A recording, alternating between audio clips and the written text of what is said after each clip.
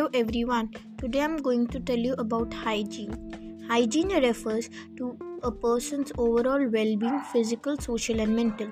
The World Health Organization adds to this definition by stating that health does not just refer to the objective of living but also resources for everyday life.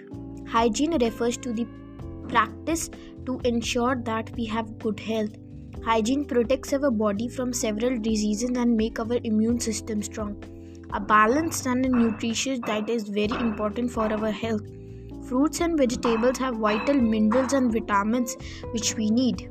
We must wash fruits and vegetables before we cook. Drinking sufficient fluids helps to remove toxins. We must regulate our fats and sugar intake.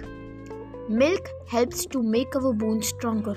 I would like to end up my topic with a small quote: one who maintains cleanliness keeps away diseases. Thank you.